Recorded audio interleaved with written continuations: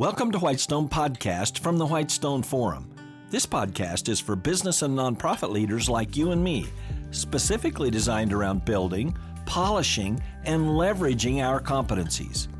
Each episode will provide a lens through which ever-growing citizens of God's kingdom can think about very effectively impacting every one of their organizations. For Whitestone Podcast, I'm Kevin Miller. Let's get started right off the bat with another podcast installment focused on finance. A phenomenal working principle in the Bible is that of increase. Trees growing from one solitary seed can ultimately bear many pieces of fruit over and over again in many seasons, year after year. A kernel of corn grows into a plant that yields many ears of corn in just one season. And each of those ears of corn has hundreds of kernels. That's increase. Of course, we recall that Jesus taught this principle in the parable of the talents. We as believers are to take what we are entrusted with and work to make it increase. Remember those three stewards in that story? Two of those stewards rightly yielded increased results, but one wrongly buried the entrusted resource in the ground and yielded nothing in increase at all. That's stewardship for better and for worse. And we know that God expects the church to increase. In fact, on the very first day of the church, Holy Spirit came down on 120 faithful believers. Peter spoke and explained the way of the kingdom, and then thousands of believers were instantaneously added. Now that's increase from just 120 to several thousands right then, right there, stirred by the joint intertwined action of God and believers. Now let's take a closer look at one of the classic, universal financial principles of increase. The finance concept for both personal and organizational finance that's called the time value of money. Here's the essence of the idea. The unit of money that you have now, say $1 for example, is worth more than $1 in the future because that present dollar has potential earning capacity. That's because that $1 can earn interest over the next period of time where it will then be worth more than $1. That's increase. The time value of money assumes that people are going to put their money to work to yield results as a good steward of the money they are entrusted with. That's the important core mindset for all of finance. As stewards, we put the resources we are entrusted with to work. Seasons matter in our thinking here too, just like seasons matter for corn and fruit trees. So, in finance, we often think in terms of years. For example, we may ask our friend Joe how much one of his assets increased in value during the past year. Like, how much did Joe's $1 million increase to? If Joe now has $1,080,000, then he enjoyed an 8% increase. Now, this increase of $80,000 itself can go to work for the next year. Joe's original $1 million is working to earn increase, but the newly earned $80,000 is working to earn increase too. This process is called compounding. And if Joe can increase his assets by 8% every year, he will just about have doubled his $1 million to $2 million in just 9 years. That calculation is an application of what finance experts call the Rule of 72, which can be used to roughly estimate what it takes to double an original investment. Actually, it's just how the underlying math works, and I know we're not all math experts. But if you put 72 in the numerator and have the annual interest rate of 8% as the denominator in a simple division calculation, then that 72 divided by 8 equals 9 years as an estimate for your original investment to double. That's right. you double your original investment in about 9 years when you're earning 8% interest, growing your $1 million investment into $2 million. And you should take note, in this calculation, the interest you're earning each year is added to your investment, creating a new base amount for calculating the interest you make the next year and the year after that. That's a very important idea because the original investment provides interest the first year, and that newly earned interest is also put to work to earn yet more interest. To really make this easy, let's go back to the increase idea. When a tree produces fruit, then the seed of that fruit is planted and another tree grows, producing more fruit of its own, so that the original tree is like the grandfather of the second generation of fruit. Same with the corn. The original corn stalk yields corn, and some of those corn kernels are then planted and yield yet more corn, kind of making the original corn stalk the grandfather.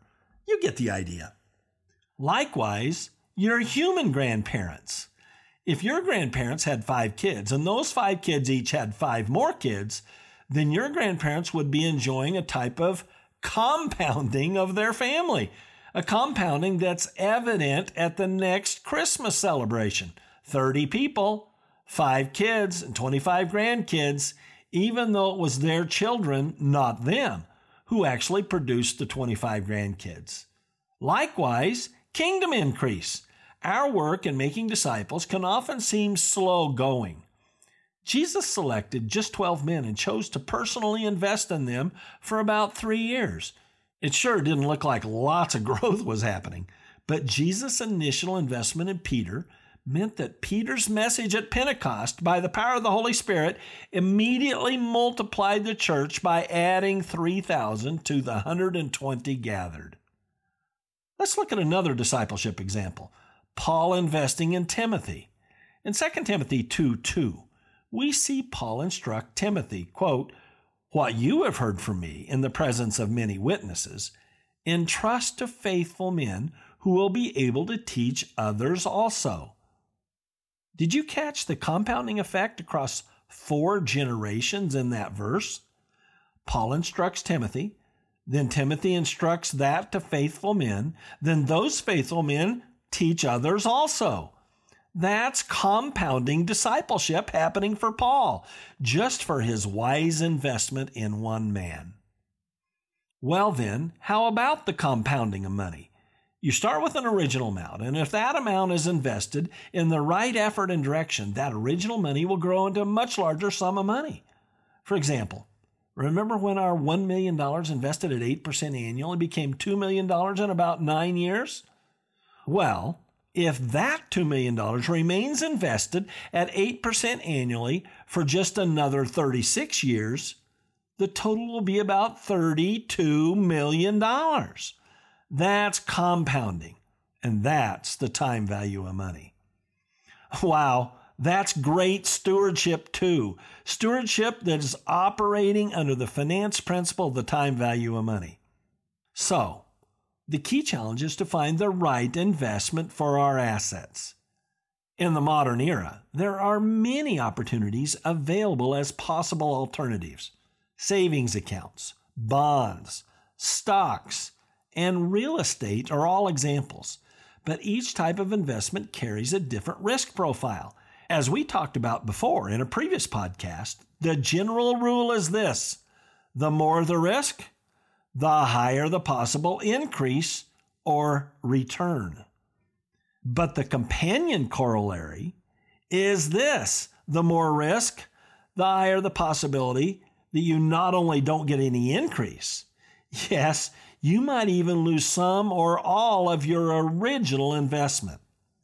But one thing's for sure, whether you're talking about the fruit from a tree or the increased earned from your investments, if you consume all of what your investment yielded this season, then you are strictly limiting yourself to what your original investment can yield again this next year. For example, if you eat every kernel of corn that your corn plant yielded, then you won't have any seed corn for the next season. If you eat all the apples from your apple tree this year, and next year and the year after that, and don't plant more apple seeds, you can only harvest apples from the original tree. And if you selfishly consume all the grace God provides you each year, and don't bother to proclaim the gospel of grace that is actually unlimited and freely available to whoever calls upon the name of Jesus, well then, you kind of missed the point of the unbounded kingdom increase we are empowered to represent. Yes, the Apostle Paul said in Acts 20:24 that he was compelled, quote, to testify to the gospel of the grace of God, unquote.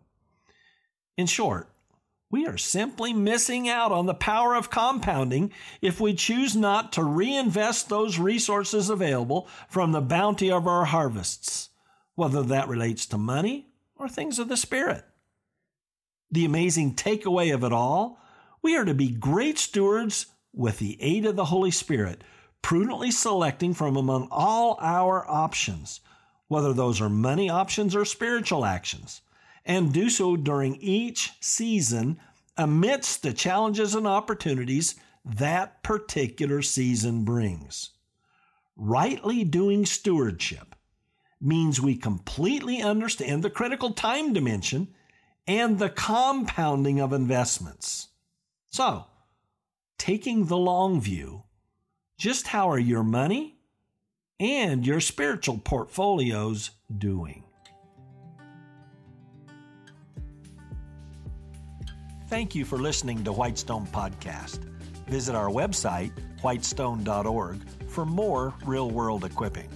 There you'll find uncommon video teachings, application and action questions for this podcast episode, and more. Also, check out our unique downloadable resources for group meetups. That's whitestone.org. I'm Kevin Miller.